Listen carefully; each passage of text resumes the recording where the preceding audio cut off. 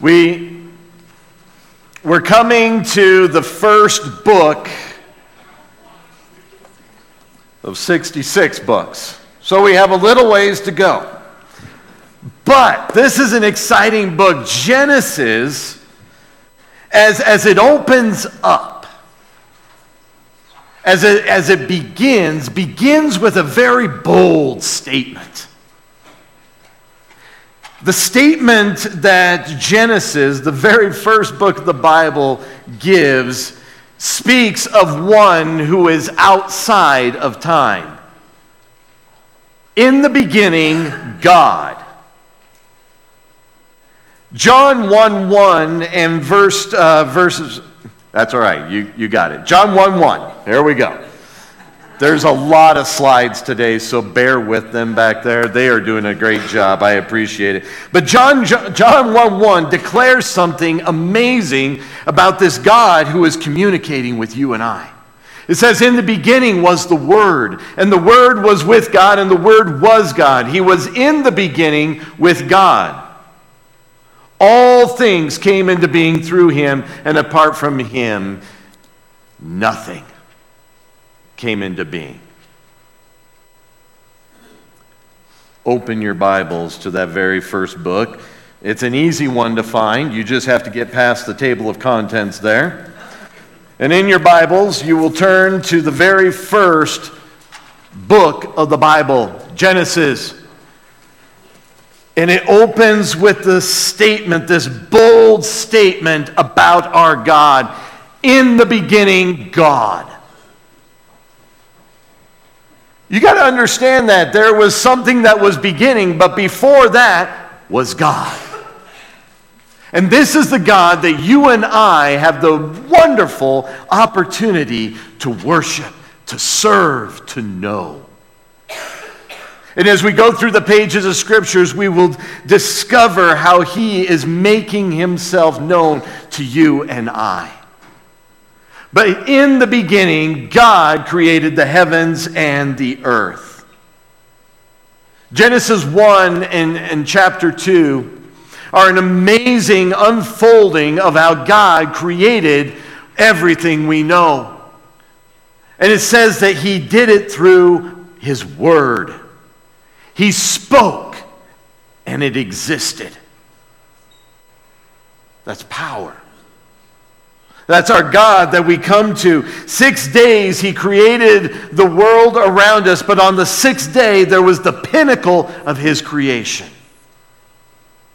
Mankind. I want to read this for you. Genesis chapter 1, beginning in verse 26. Listen to what it says. This is the pinnacle. Up until this point, everything has been good. It has been good. When he finished day 6, after this, he says, it's very good. Verse 26 says, then God said, let us make man in our image, according to our likeness, and let them rule over the fish of the sea, and over the birds of the sky, and over the cattle, and all the earth, and over every creeping thing that creeps on earth. God created man in his own image. In the image of God he created him. Male and female he created them. God blessed them, and God said to them, be fruitful and multiply, and fill the earth and subdue it, and rule over the fish of the sea, and over the birds of the sky, and over every living thing that moves on earth. You and I, in this creative event of God, were his pinnacle. We were the masterpiece of this, and everything else God spoke into existence. But when it came to you and I, his hands reached down and formed man. And then he breathed the breath of life. Psalms, when we get there, we'll discover once again that God is continuing to mold, to knit, to form you even in your mother's womb. It is the very hands of God that knits you together. a creative God. And as we go through Genesis, by the way, did anybody read through Genesis this week? I'm curious. I did. Whew, tell you what, that's a big book for 1 week, I tell you, but it was exciting, okay? But as we read through the rest of Genesis and as we go through the Bible, we discover that God will focus his passion, his interactions on these humans, these Adams. Adam, by the way, is just human, Adam. God's passion and focus is on mankind. And as we go, we are going to discover the extent that he will go through for you and me. Genesis is a book simply meaning beginnings. When you go back to the Hebrew in which it was written in originally, the word is Bereshith. I think I'm pronouncing that right, but it means in the beginning. The first two words of God in the scripture is Bereshith, God. In the beginning, God. What a beautiful statement. Genesis presents to us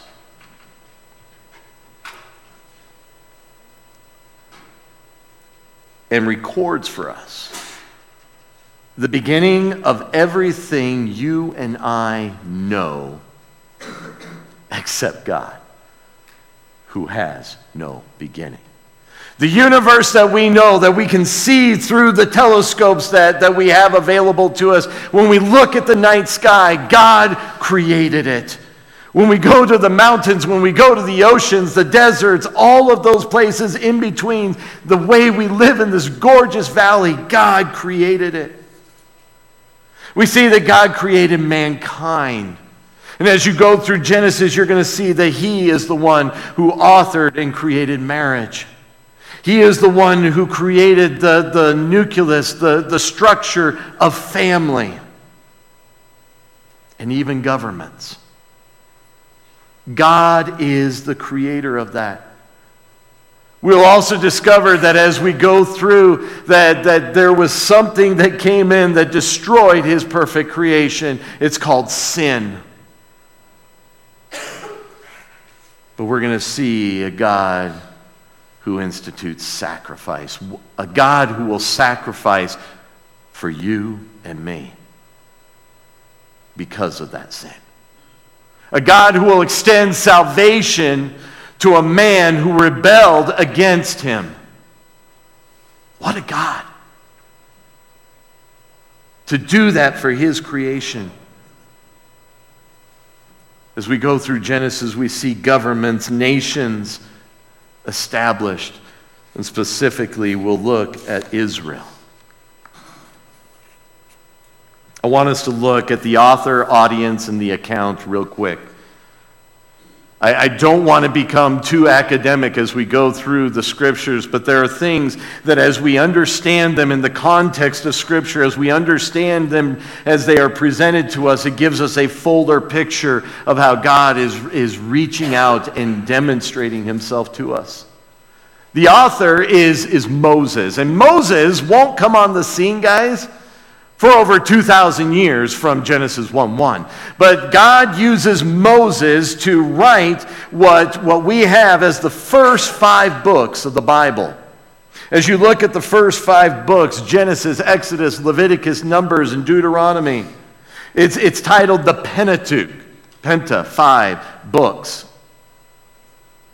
It's also called the Torah in Hebrew, which means law. These books give for us the basis and the foundation of God's law. And his law reflects himself to mankind. And it's held that Moses would be writing these, and he wrote them as Israel would be journeying in the wilderness. We'll look at that next week. But the people are receiving this, and And the audience that receives Genesis for the very first time is the Hebrews. As they wander in the wilderness, as they are out there depending solely on God, they read the words of Genesis and they discover this God who has led them out, and they learn some things. First of all, they learn who they are. Isn't that encouraging? How many of you ever asked yourself, who am I? Yeah, it's a question that is heavy on mankind's heart. Who am I? But not only would Genesis answer, who am I? It would answer, whose I am. They would discover that they belong to this God who has created them. What a powerful thing to consider. Genesis is very narrative in its presentation, which actually made reading through it this week a whole lot easier. Okay? It's like a storyline, but it's also very Hebrew in its narrative. It's kind of like spaghetti instead of a straight line. Okay, it's best understood like this. You come to Genesis chapter 1 and you see an overview of creation. Genesis chapter 2, we focus right on to mankind. Even though we read in Genesis 1 that God created man, male and female, right? Then you get into Genesis 4. And all of a sudden, you go into the storyline of Cain and all his descendants. And you come to the very end of his descendants, and all of a sudden, Genesis jumps back to Seth, his brother. And you go through all of those generations. It's very Hebrew in the way that it gives the narrative. And oftentimes, you will see an overarching narrative, and then there will be a focus in the narrative. And usually when there's a focus, you and I should focus on what's being told there, because there's some significance to it. There's significance to you and I, and how God formed us. We're important to Him. If you leave here with nothing else today, I want you to understand that. You are important to God. We move on, though. There's a lot in Genesis. There's 50 chapters, and I'm only in like chapter 4 right now. Woo! We move on. Genesis for us, as we go through it, and this is hard. I was so tempted. I was talking with Travis earlier this morning. So tempted to break Genesis into 2 sermons. I'm like, if I start doing that, Travis said, then you start doing it into 3 or 4, and then we'll never get done, right? No, so I'm sticking to this, but Genesis is a book. And I know I'm going to skip over things, but it is a book that lays a historical groundwork and a theological foundation. This is not just historical. This is theological, and it lays that foundation for us for the rest of the Bible. If you're curious about this, we just went through Genesis just a couple years ago. You can go online and listen to those messages and the foundation that it lays for the Scriptures. But if the Bible is God's story of redemption for His people, if it is,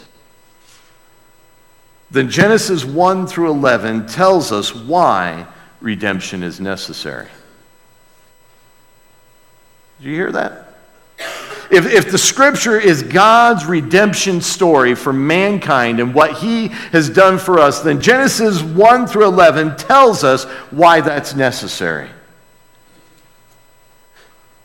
Genesis 1 through 2, we see God's perfect creation.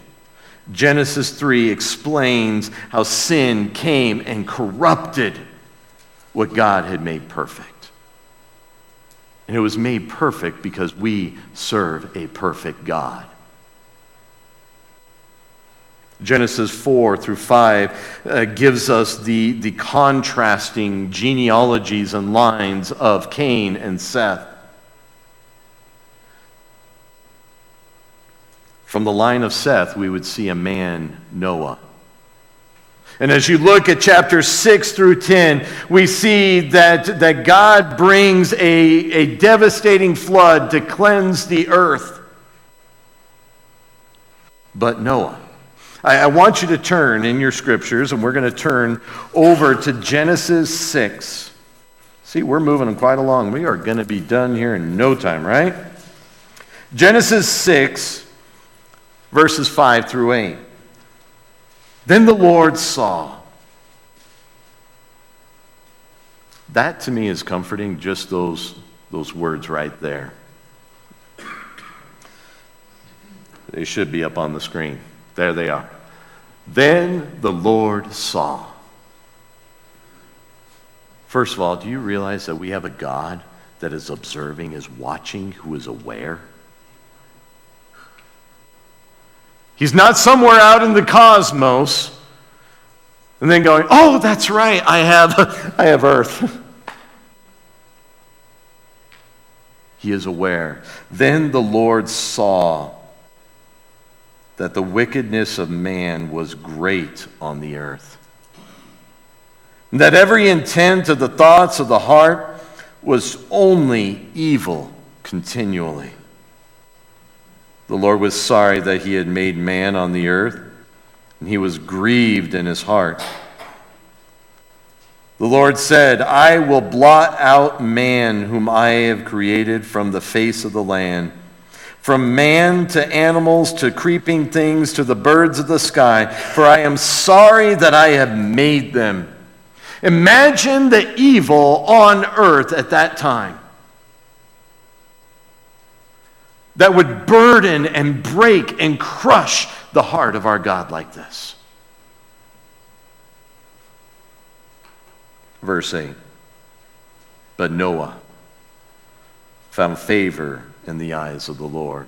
Some translations say grace.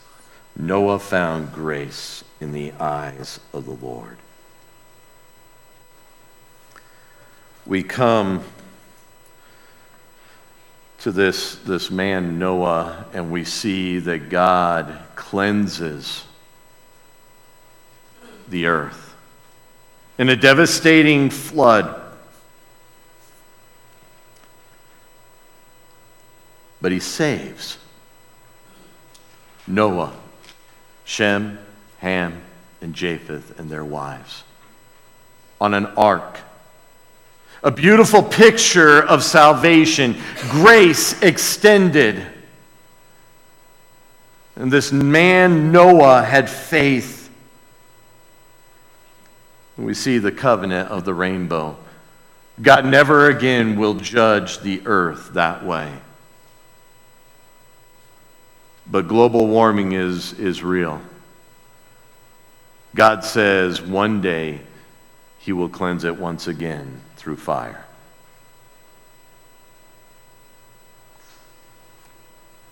Genesis 11. You know, it's amazing to me it doesn't take long for man to be depraved. We have Adam and Eve, and then the first kids that they have, Cain and Abel, murder. Brother killing brother. We have Noah, and they are cleansed of all the other evil that's there, but evil resides, sin resides in the heart of man.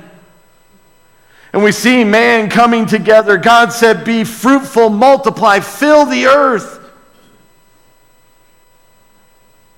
And they say, no, we're going to stay right here. And they gather together, shaking their fist at God. In fact, even allowing the pride within them to say, we will be like God. We will be greater than God. We will build this tower.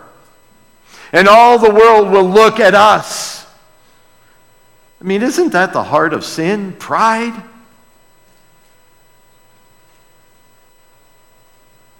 God looks down at this tower, the Tower of Babel. And he says, no, I will not allow man to destroy himself in that way. And in an act of grace, God confuses the language. We spoke about the many languages Scripture is translated into last week. It's here at Babel, those languages were scattered there. They were created. Sorry about the flickering there. If you want these slides, by the way, they're online. You can get them online, no problem. It's interesting, by the time you get to Genesis 11, 2,000 years have passed from the time of creation. If you follow the genealogies, it's simple to do the math. It all adds up. But from Adam to Abraham, you cover over 2,000 years. Isn't that something? And then Abraham comes on the scene. We're going to look at him in just a minute. And from Abraham to Christ is another approximate 2,000 years. And from the time of Christ to where you and I sit today is 2,000 years. I don't know, maybe something big's about to happen. I don't know, but you know what I know is God has remained the same yesterday, today, and He will forever. He has not changed, and you know what? Man doesn't change much either. In those first chapters, we see the depravity of man, but in the next 39 chapters, we see God intervening and doing something about it. And He begins to work on man's rebellious heart. Something new is beginning. And He begins to work with a family. Genesis 12 through 50. The last 39 chapters of this book.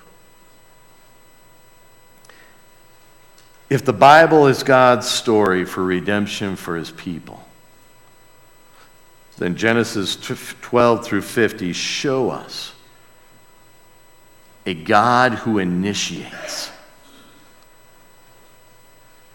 God is taking the action here. God is initiating and establishing a redeemed people whom He will one day send a Redeemer. I am so glad that we serve a God who cares enough to initiate. Genesis 3:15 is a beautiful statement. Man has sinned. God has caught him in the act. He's called him out. And Genesis 3:15 says, and this is looking ahead to the Redeemer that He would send, and I will put enmity between you and the woman, and between her seed and your seed. He shall bruise you on the head, and you shall bruise him on the heel. God here was speaking to the serpent who deceived Eve. And Adam and Eve ate of the fruit, disobeying God. Sin is disobedience to a holy, righteous God. But here God says, there will be a day through the seed of the woman, I will send one who will crush the head of the serpent. There's been a lot of snakes that I've dealt with in my life. The surest way to deal with one, especially a poisonous one, is to cut off the head.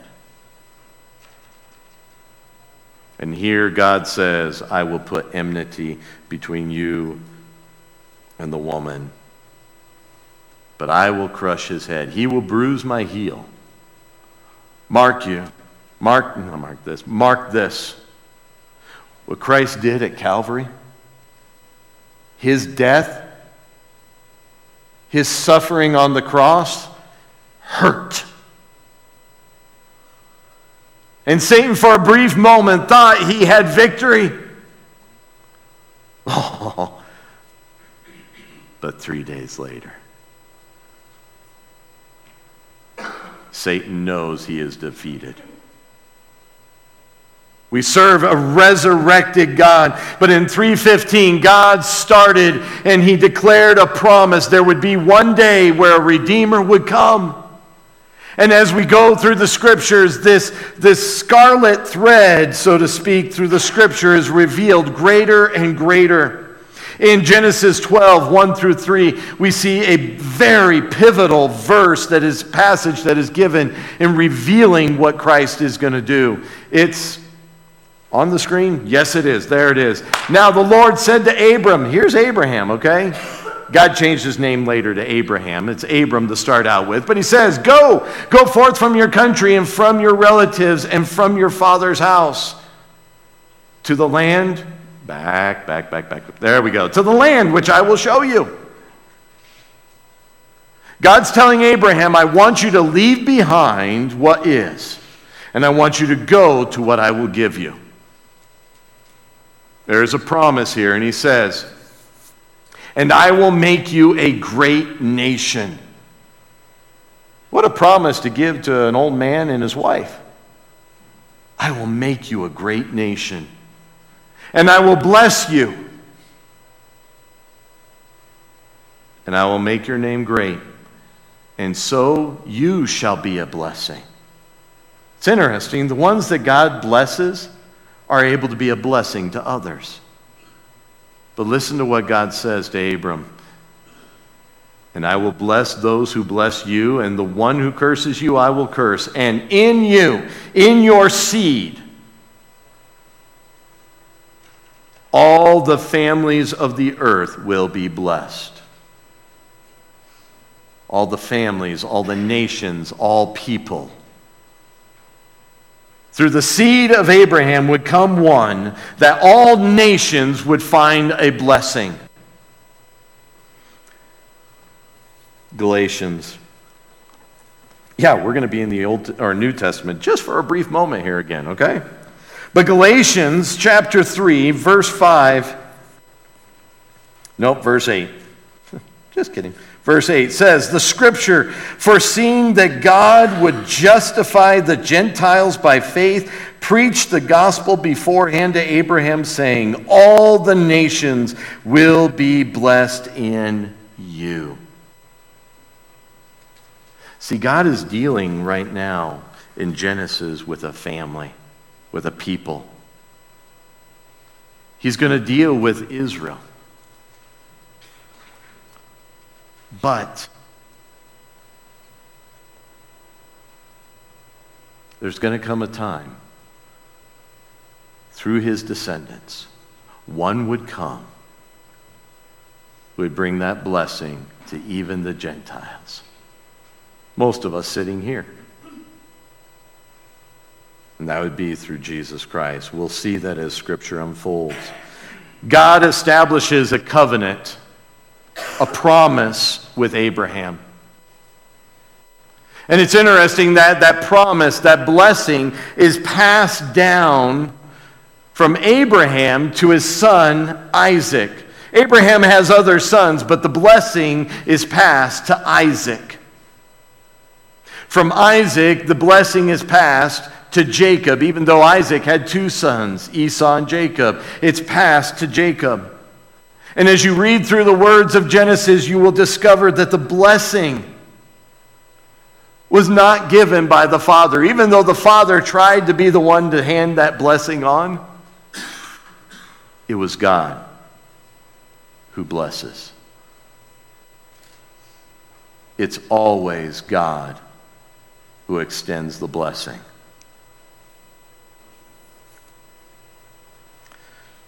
We would see this demonstrated in Abraham's life, in Isaac's life. Genesis 15:6. Then he believed in the Lord, and he reckoned it to him as righteousness. Abraham's faith. It talks about his faith, how he's the father of the faithful. Our salvation, our relationship with God has always been based on our faith. Abraham believed, and it was reckoned to him as righteousness. Genesis 22:18. In your seed all the nations of the earth shall be blessed because you have obeyed my voice. God wants our obedience. From the very beginning, God wants our obedience. Our faith in him. You know what I find so encouraging as I go through the pages of Genesis? And I went through them really fast this week, but you and I serve a God who is very, very invested in extending blessing to his people, to mankind.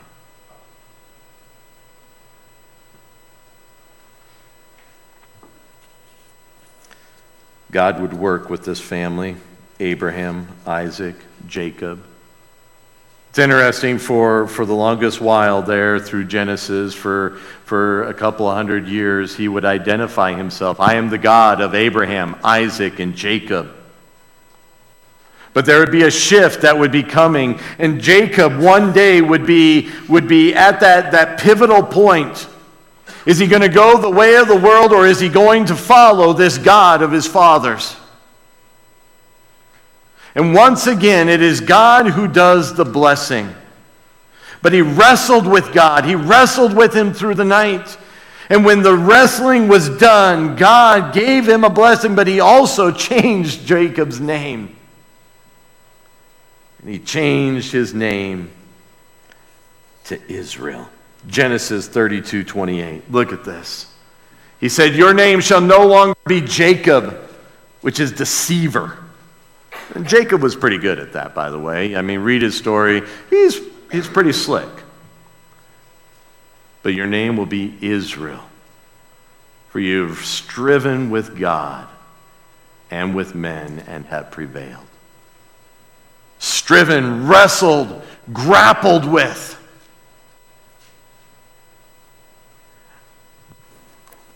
When was the last time you came to this book and you wrestled with, who is God? Who is he here? Who is he in my life? What a beautiful picture, what a beautiful name that God would give to this man and his descendants, Israel. One who wrestles with God, and we will see that wrestling chapter after chapter, book after book, generation after generation. And if it's true, if we're honest with ourselves, we wrestle even today with who is this God. God would use this family of Jacob, of Israel. He would have 12 sons, the most of any of his predecessors. But as he would, let's pull up that chart there. Look at these. You can't read up there, but if you had glasses and could see this good, I mean, this is, oh, now it's gone, right there. 12 sons. And as Genesis unfolds, we see different narratives that deal with Dinah. We see some narratives that deal with Judah. Judah's going to be an important tribe. In fact, that scarlet thread that we were talking about, God says, with Judah, there's going to be one that would rule. He would have the king's scepter. Fascinating, since they were only a family of, at this time, maybe 70 people. But one day, the narrative in Genesis deals a great deal with Joseph. And it's interesting, we see his sons, Manasseh and Ephraim. That'll come in importance next week. We'll look at this chart then as well. But God deals with this family, with these sons. And he's going to build a nation just as he promised to Abraham.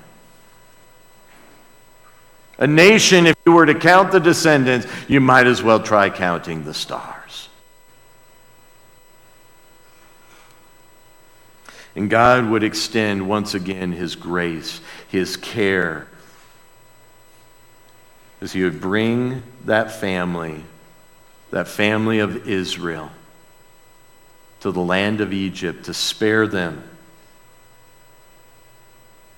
from, well, essentially death through starvation, as a famine had come. And there in the land of Egypt, God would build his people.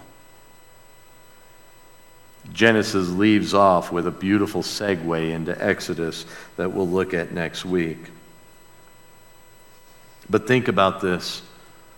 As these people in the wilderness are reading Genesis, they would have been introduced to this God in Egypt. They would have discovered just the extent that this God loved them. I don't know where you're at this morning. I don't know how much you need to know how important you are to God.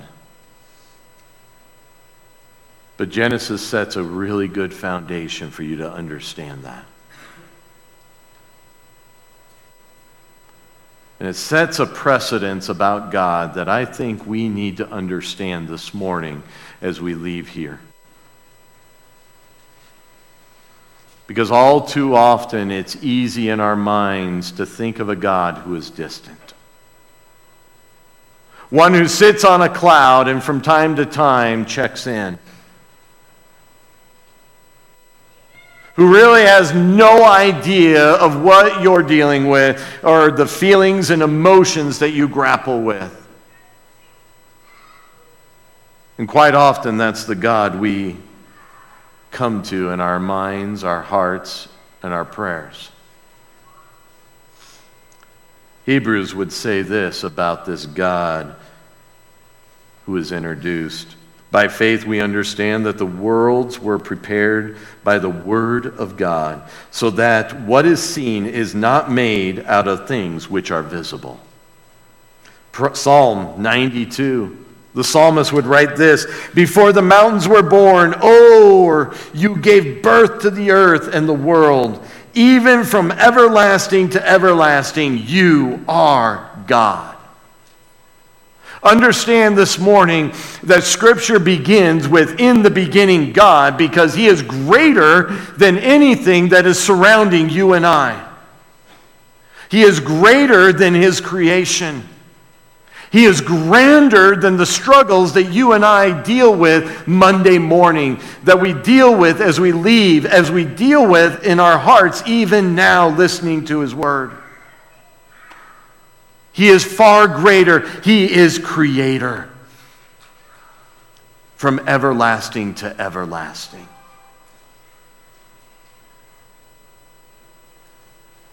Alan Ross puts it this way: in writing this work to Israel, being Genesis, Moses wished to portray God as the founder and creator of all life. The account shows that God who created Israel is the God who created the world and all who are in it. Thus, the theocracy is founded on a sovereign God of creation. The nation, her law, her customs, beliefs, all go back to who God is.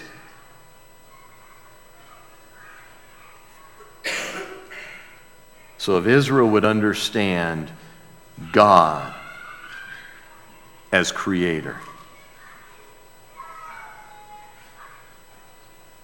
if God created you and I, ask yourself this: then is He in control?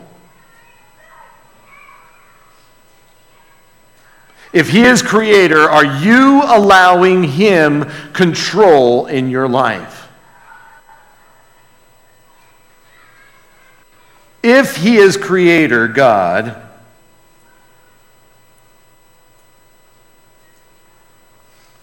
then He has authority to give His law.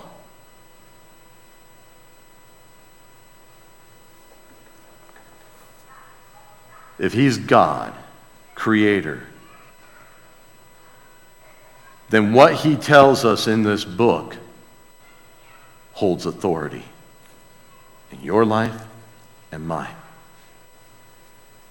If He's truly creator God, then He has the ability to redeem you and I. That brings hope. Because sin screwed things up.